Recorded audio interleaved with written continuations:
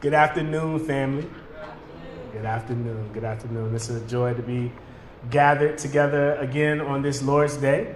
It's a joy to be here to worship our risen and ruling Savior. Amen?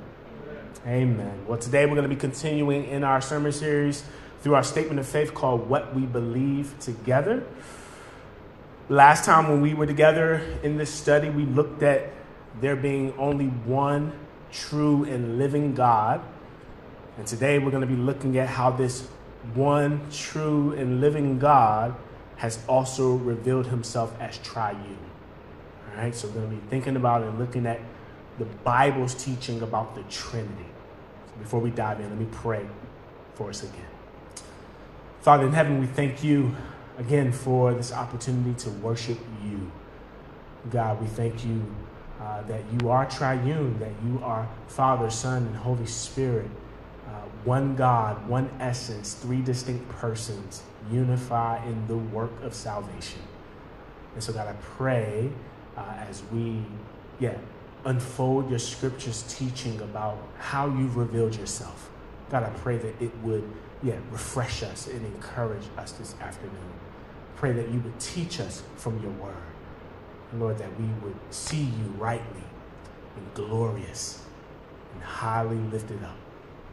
God, I pray that I would hide behind you, that you would increase and that I would decrease, and that you would get all of the glory of what's said now in the preaching. Be pleased, Lord. Be magnified. And may your word do the work in all of our hearts in every way you see fit. In Jesus' name, amen. Amen. Amen. So if you're taking notes, family, I have 3 points for y'all this afternoon, 3 points, and then I'm out your way as we think about God being triune. Number one, distinct in persons. Distinct in persons. So you'll see those on the screen. Number two, one in essence. One in essence. And then lastly, number three, unified in the work of salvation. Unified in the work of salvation. Let's look at the first one together. Distinct in persons. So Christians believe that there is only one God. That's what we as Christians believe. We looked at this a bit the last time we were together. So I won't go in depth in that this afternoon, but would encourage you to check out the sermon where we talked about or thought about there being only one God. But I would show you from Scripture what God teaches here surrounding him being one. So Deuteronomy 6:4 says, "Listen, O Israel, the Lord is our God, the Lord alone." Jesus affirming this when one of the religious leaders asked him a question about which commandment is the most important. He says in the Gospel of Mark, he says, "The most important is, hear, O Israel, the Lord our God, the Lord is one." And he goes on and he says, you should love the Lord your God with all your heart, mind, and strength and soul, right? And then the second is like it, right? As you should love your neighbor as yourself. So Christians believe that there is one God because this is how God has revealed himself from his word, right? But Christians also believe that this one God has revealed himself in three distinct persons. Or another way to put it, God is three in one. So God the Father, God the Son, and God the Holy Spirit. The Trinity was taught and coined by one of the early church fathers, Tertullian, in the early church. But this doctrine of the Trinity is firstly taught throughout the Bible. So Tertullian got this from God's word, right? That this doctrine of God being triune is first in the scripture. So let's start with one of those main passages where this is taught here. Turn with me to Matthew chapter 3, verses 16 through 17. Here's what it reads. It says, "And when Jesus was baptized, immediately he went up from the water, and behold, the heavens were opened to him. And he saw the Spirit of God descending like a dove and coming to rest on him. And behold, a voice from heaven said, "This is my beloved Son, with whom I am well pleased." So the context of this passage is that John the Baptist is fulfilling what is prophesied in the Old Testament concerning him and the coming Messiah. That John would be the forerunner, the one who would prepare the way for the Messiah. And so he's doing just that. He's by baptizing those who had come to him of repentance for forgiveness of sins in the Jordan River. But as he's doing that, he's telling them, he's putting this on Front Street, that he is not the one. He is not the one who has come, but that there is someone greater who is to come, the one who will baptize you with the Holy Spirit. This is what John says, right? So we know that he was referring to Jesus, the promised Messiah, who indeed did come. This Jesus comes to be baptized by John. Now, Jesus wasn't being baptized for repentance or forgiveness of sins like those who came to John, because Jesus had no sins for which he had to be baptized for repentance of, right? Because he's God. He had no sins. He's perfect.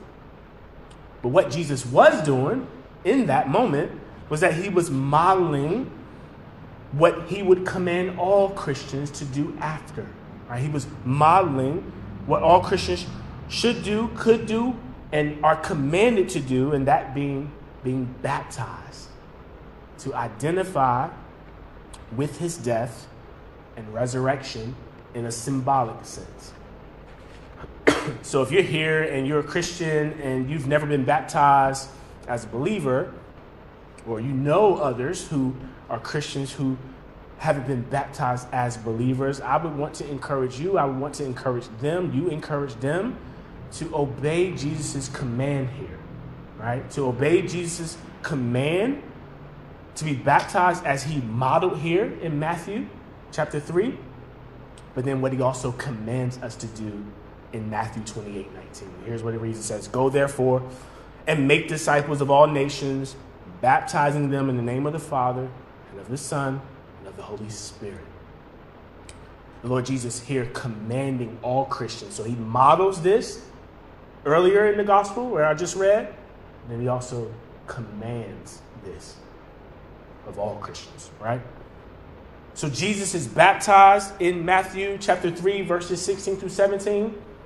And we see here in that passage that all three persons of the Trinity are clearly in the text, right? You see Jesus the Son being baptized. You see the Holy Spirit descending on Jesus like a dove.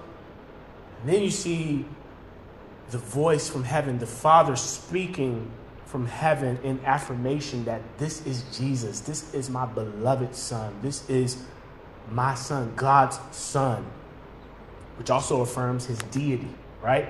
Which we'll look at in just a bit in the second point, a bit more. But this affirming who Jesus was and is. Something to note here about the Father's affirmation of his Son here is that Jesus hadn't performed any miracles yet, right? You've heard me talk about this before. He hadn't performed any miracles yet. He hadn't done a single work yet. Yet the Father affirmed him as his Son. This is framed for us as Christians who are sons and daughters. No, we're not the Son of God, but through the Son of God and by the Spirit, we have been adopted into God's family, and he has made us his children, amen? He's made us sons and daughters. This isn't on the basis of anything that you and I did or could have done, right? But all on the basis of what Jesus has done.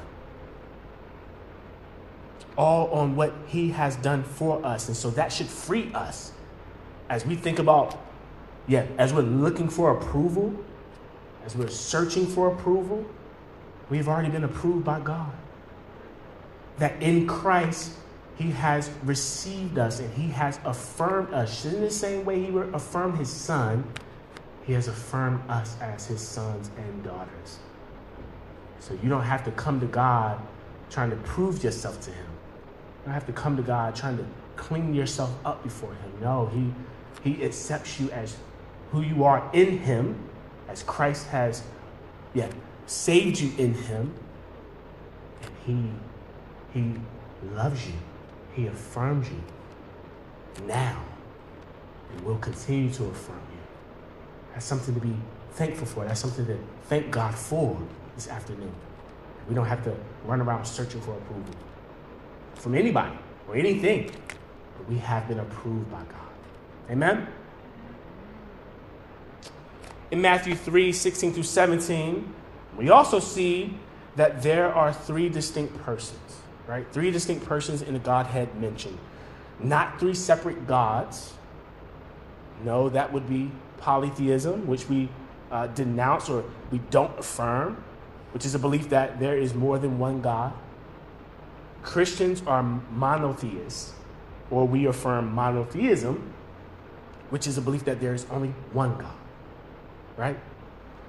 We see this distinctness within the Godhead in other places throughout the Bible as well. We just looked at this, but I want to encourage us to look here again, Matthew 28:19, where our Lord Jesus commissions and commands us to go and make disciples. He tells us to baptize those disciples in the name of the triune God, right? So again, Matthew 28:19, go therefore and make disciples of all nations, baptizing them in the name of the Father and of the Son and of the Holy Spirit. Or in Ephesians 4, verses 4 through 6, where it reads, there is one body and one spirit, just as you were called to the one hope that belongs to your call, one Lord, one faith, one baptism, one God and Father of all, who is over all and through all and in all. So Paul here, in this passage here in Ephesians 4, is speaking to there being one God, but distinct in persons. Persons being three distinct persons is important on a few levels, as we're going to see in our next 2 points. Let me express another one real quick, another crucial one, why this is important to see the distinctness between the Godhead, the three persons in the Godhead. Well, this is how God has revealed himself. This is how God has revealed himself through his word, and how he has revealed himself is how he wants to be known and worshiped. So we can't acknowledge one person in the Trinity and disregard the other two. To do that would then to be disregarding God himself and how he's revealed himself in his word. This is crucial. This is how God has revealed himself and how he desires for us to worship him. So that's number one. Distinct in persons. But number two, he's one in essence. He's one in essence. So each person in the Trinity is God. This is what I mean by one in essence, or a couple of other ways to put it is one being. He's one being, or one in nature, right? So one essence, one being, one in nature. All this means is that each person in the Trinity is God. That God reveals this to be true of himself in eternity past, before the foundations of the world. This is how he revealed himself, right? So think about Genesis 1:1-2. It says, in the beginning, God created the heavens and the earth. The earth was without form and void, and darkness was over the face of the deep. And the Spirit of God was hovering over the face of the waters. Again, we looked at this a few weeks ago in the previous sermon, but I want to point your attention to the progression again here in this verse. In verse 1, the progression, right? It says, first, in the beginning. Then God created the heavens and the earth. Meaning, before, in the beginning, there was nothing but God. He existed. Before anything and everything, but that everything and anything came from this God. So this is, showing who he is, showing that he is the one true God, and that he is the creator of everyone and everything. So we see here that God the Father created the heavens and the earth, right? And then we see in verse 2 that the Holy Spirit is hovering over the face of the waters, right? So that's two persons of the Trinity mentioned right here in this text, which then affirms that no one can be in the beginning but God. Only God can be in the beginning because he is the beginning and the end, right? And only God can be in the presence of God. We also know that the Son was here too. So the Hebrew word in the beginning in Genesis 1 can be translated through the Son. God created the heavens and the earth. We know this to be true from other places in Scripture, right? So think with me for a few examples. John 1:1-2 says, in the beginning was the Word. So you see there, the Apostle John uses the same language, the same phrase in Genesis 1 to kick off his book, right? It says, in the beginning was the Word, and the Word was with God, and the Word was God. He was in the beginning with God. All things were made through him, and without him was not anything made that was made. John 1:1-2. Or another passage, Colossians 1:15-16, it says, he is the image of the invisible God, the firstborn of all creation. For by him all things were created, in heaven and on earth, visible and invisible, whether thrones or dominions or rulers or authorities, all things were created through him and for him. Some months back, as I was preparing to meet with some Jehovah's Witnesses, I was just studying and kind of refreshing my memory on what they believe and et cetera, and came across, well, I had already knew about it, but I looked back at it again and just was kind of looking over some material by Preston Perry, who is a faithful brother, as you guys know, and an apologist. He provided some helpful outlooks and truths surrounding what Jehovah's Witnesses believe, right? And how to refute them with the truth of God's word. So Jehovah's Witnesses try to use those two passages that I just read to deny the deity of Christ, right? You may have engaged with some of them and have had conversations where they've used those two passages to deny the deity of Christ. In John chapter 1, what they do there is that they add to God's word, which is something that we are not supposed to do, right? They add to God's word by adding the letter A at the end of verse 1 to read, and the word was a God, right? Therefore, denying the deity of Christ, denying that Jesus is God. We as Christians, we would see their translation of the Bible not to be a faithful translation of the Bible, right? We would see that to be an incorrect translation of the Bible. In John 1:1-2, we see the word was in the beginning, that the word was with God, and that the word is God. Verse 2 shows that this word is personified, that he is a person. And then in verse 3, we also see that everything was made through this person, right? Then you drop down to John 1, verse 14. We learn that the word becomes flesh, referring to the incarnation of Christ, the coming of our Lord Jesus Christ. What does it say? It says, and the word became flesh and dwelt among us. We have seen his glory, glory as of the only Son from the Father, full of grace and truth. So what we see in these passages is that these passages teach clearly that Jesus is God. And they show that he was in the beginning with God. Therefore, showing the distinction between God the Father and God the Son. Then in the Colossians passage, what Jehovah's Witnesses try to do there is that they use that phrase there where it says firstborn of all creation to say that God created Jesus, that Jesus is a created being. right? That he's the firstborn of all creation. If you look at the Greek word for firstborn, it's prototokos, right? And that prototokos, that's prototokos. If you want to look that up and search that yourselves. But it's prototokos, which means preeminence over people, a country, or a city, right? Doesn't mean firstborn as in a physical birth, as they would try to interpret it, or that Jesus was a created being. If that was the case, God wouldn't have used the same word, prototokos, in referring to King David in Psalm 89:27. Here's what it says. It says, and I will make him, David, the firstborn, the highest of the kings of the earth. That's Psalm 89:27. We know that David was not the firstborn of all kings.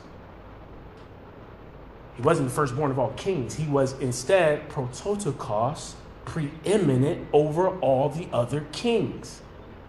And it's the same with Jesus, that he is preeminent over all things, which proves he is deity, that he is God. So the Father and the Son are of the same essence, the same nature. And the Holy Spirit is as well. The Holy Spirit is also God. We saw this in the Genesis 1 passage, but in in the book of Acts, Luke makes this more clear. So Acts 5:1-6, he says, but a man named Ananias, with his wife Sapphira, sold a piece of property, and with his wife's knowledge, he kept back for himself some of the proceeds and brought only a part of it and laid it at the apostles' feet. Verse 3. But Peter said, Ananias, why has Satan filled your heart to lie to the Holy Spirit and to keep back for yourself part of the proceeds of the land? While it remained unsold, did it not remain your own? And after it was sold, was it not at your disposal? Why is it that you have contrived this deed in your heart? You have not lied to man, but to God. When Ananias heard these words, he fell down and breathed his last. And great fear came upon all who heard of it. The young men rose and wrapped him up and carried him out and buried him. So we see this in verse 3, right? One of many examples. Peter said to Ananias that he lied to the Holy Spirit, right? And at the end of verse 4, he says Ananias didn't lie to man, but he lied to God, equating the Holy Spirit with God because he is indeed God. All three persons of the Trinity, one essence, one being, one nature, three distinct persons. So each person's in the Trinity, distinct but of one essence. Lastly, number 3, unified in the work of salvation. Unified in the work of salvation. All three persons of the Trinity are in unity with one another. Perfect unity, perfect harmony. We see this in a lot of places of Scripture, but here's one place where their unity is beautifully on display. Look with me to John chapter 16, verses 12-15. If you want to turn there or write that down. Here's what it says. So John 16, 12-15, it says, this is Jesus. He says, I still have many things to say to you, but you cannot bear them now. When the Spirit of truth comes, he will guide you into all the truth. For he will not speak on his own authority, but whatever he hears, he will speak, and he will declare to you the things that are to come. He will glorify me, for he will take what is mine and declare it to you. All that the Father has is mine. Therefore I said that he will take what is mine and declare it to you. So that's John 16, 12-15. So what we see here is that the Spirit will come, right? The promised Holy Spirit, the Comforter that Jesus promised will come, did come, and that he won't speak on his own authority, right? He will only speak the things that he hears and convey the things that he hears, and that he will glorify Jesus. And that we also see here that all that the Father has is Jesus's, right? Do you see this perfect unity on display? There's no complaining amongst the persons in the Trinity on who gets to do what or who gets to have what. No arguing, no ego tripping, just perfect harmony in the Godhead, unity amongst the three persons in the Godhead. They model the same type of unity God desires to be on display within his church, right? Now, in his church, or churches, it will be imperfect among us, right? But it's something we should continually strive for in all things as a church, striving for unity. Paul even tells us to be eager to maintain this unity in Ephesians 4:3, right? So CHCC family, let nothing rival or come between the unity we have as a church. Members, all of us, may we be unity police, right? May we be unity police amongst our congregation, lovingly correcting and pointing out where someone or something may try to cause disunity. May we, just like the Trinity, who displays unity, perfect unity, seek to uphold that same type of unity in the local church. But this unity in the Godhead is also evident in the work of salvation, right? I love how one description describes this work. It's, and you may have heard this before, but it's God the Father initiates and plans, God the Son executes the plans, and God the Holy Spirit applies the plans to the believers. And this is exactly what we see in the tenets of the gospel, right? Through the gospel story, the good news of God, what Christ has done, we see that God, in Genesis 1-2, creates everyone and everything. It's perfect harmony, peace. He, at the end of creating everything and everyone, he says, this is very good. It's very good. We know that man sins against God. So our first parents sinned against God. They sinned against God. And because of their sin, we inherited their sin. And we also inherited their judgment due to sinners. Right? And that judgment being death in hell, where we will be eternally separated from God. Right? But that in that moment, God initiates a plan. Genesis 3:15. He initiates a saving plan, right? The promised seed of the woman who would, crush the head of the serpent, but this seed would get a little boo-boo, right? Get a little bruise, but he would crush the head of the serpent, right? So God there initiates the plan of salvation. Jesus comes, God's Son, comes and fulfills and executes this plan in his perfect sinless life, death, and resurrection in our place, right? Jesus comes and he bridges the gap where we were separated from God because of our sin. Jesus comes and he brings harmony, he brings peace, he brings reconciliation, he brings salvation, right?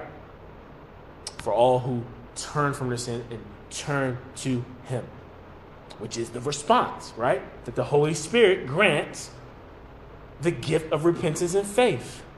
The Holy Spirit is the one who grants these gifts. These are gifts that God grants in the Holy Spirit that are repentance and trust in the Son.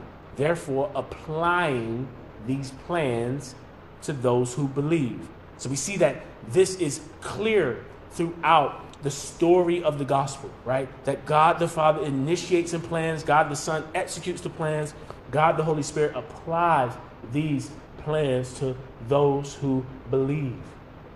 So this is the gospel, right, that we hold out every week, that we convey every week here, that all would turn from sin and turn to this God by faith, by repentance in him, for the forgiveness and salvation of their souls, right? And for the Christians here, this is the gospel we hold out to us week in and week out. Because we as Christians need the gospel daily, right? And God is still showing off his unified work within the Trinity in our lives, in the work of salvation. So here's how he's doing that, right? When we remember the gospel, we're reminded that this was the Father's plan. We're reminded of the Father's love for us, right? To then send his Son, Jesus, to fulfill those plans. And that the Holy Spirit continues to apply these plans in our lives through doing what? Convicting us of sin, sanctifying us, and making us more like Jesus. Every time we open up, every time we crack open the scriptures, giving us understanding of God's word, bringing to remembrance all that God has said, or will say, that he said through his word, and so forth and so forth. So the Trinitarian God in the work of salvation is continuously working that out in our lives as Christians. It's a really beautiful thing. It's like an example. It's like let's say there were 3 players in figure skating, right? Graciously gliding across the ice in unison, working together in perfect harmony for the same goal, moving in the same direction with the same purpose in mind. This is how the Trinitarian God works as a unified front in our salvation and for those who would believe. This is how God has revealed himself. One God, 3 distinct persons, one essence, unified in the work of salvation. It's a beautiful doctrine. It's a wonderful doctrine. Let's pray.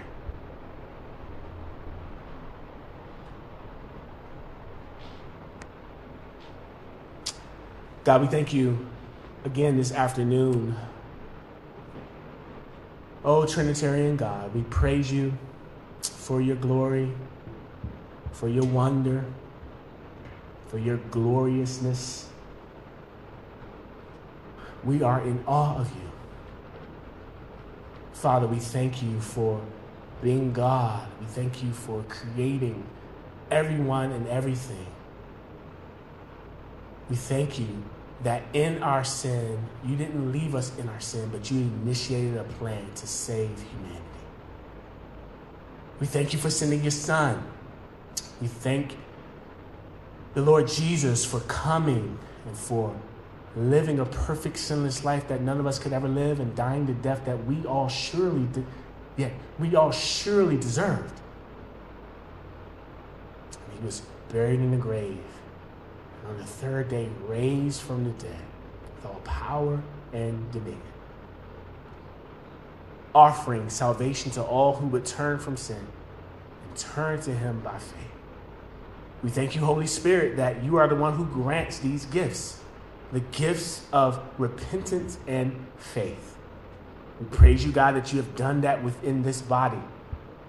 We praise you that you are continuously doing that throughout other gospel preaching churches all over the world, throughout evangelistic opportunities within our church and other gospel preaching churches, applying these works, applying these gifts to all who believe. And we thank you, oh God, that you didn't stop there. Holy Spirit, that you continue to apply these truths by conforming us more and more into the image of Christ, that you are sanctifying us as believers, making us more like Jesus, that we might look more like him, and that we might live more like him, and that we might rely upon him for everything. That you continue to cleanse us from our sin, that you convict us of our sin, that you continue to reveal your truth to us as we open up your word, that you, oh God, grants us interpretation, that you teach us, that you show us from your word more of Jesus and how to live like him. You are wonderful, God. You are an amazing God, and we bless your holy name this afternoon. We honor you. We praise you. Our Trinitarian God, would you continue to be pleased with us as we continue on in our time, and as we go from here. In Jesus' name, amen. Amen.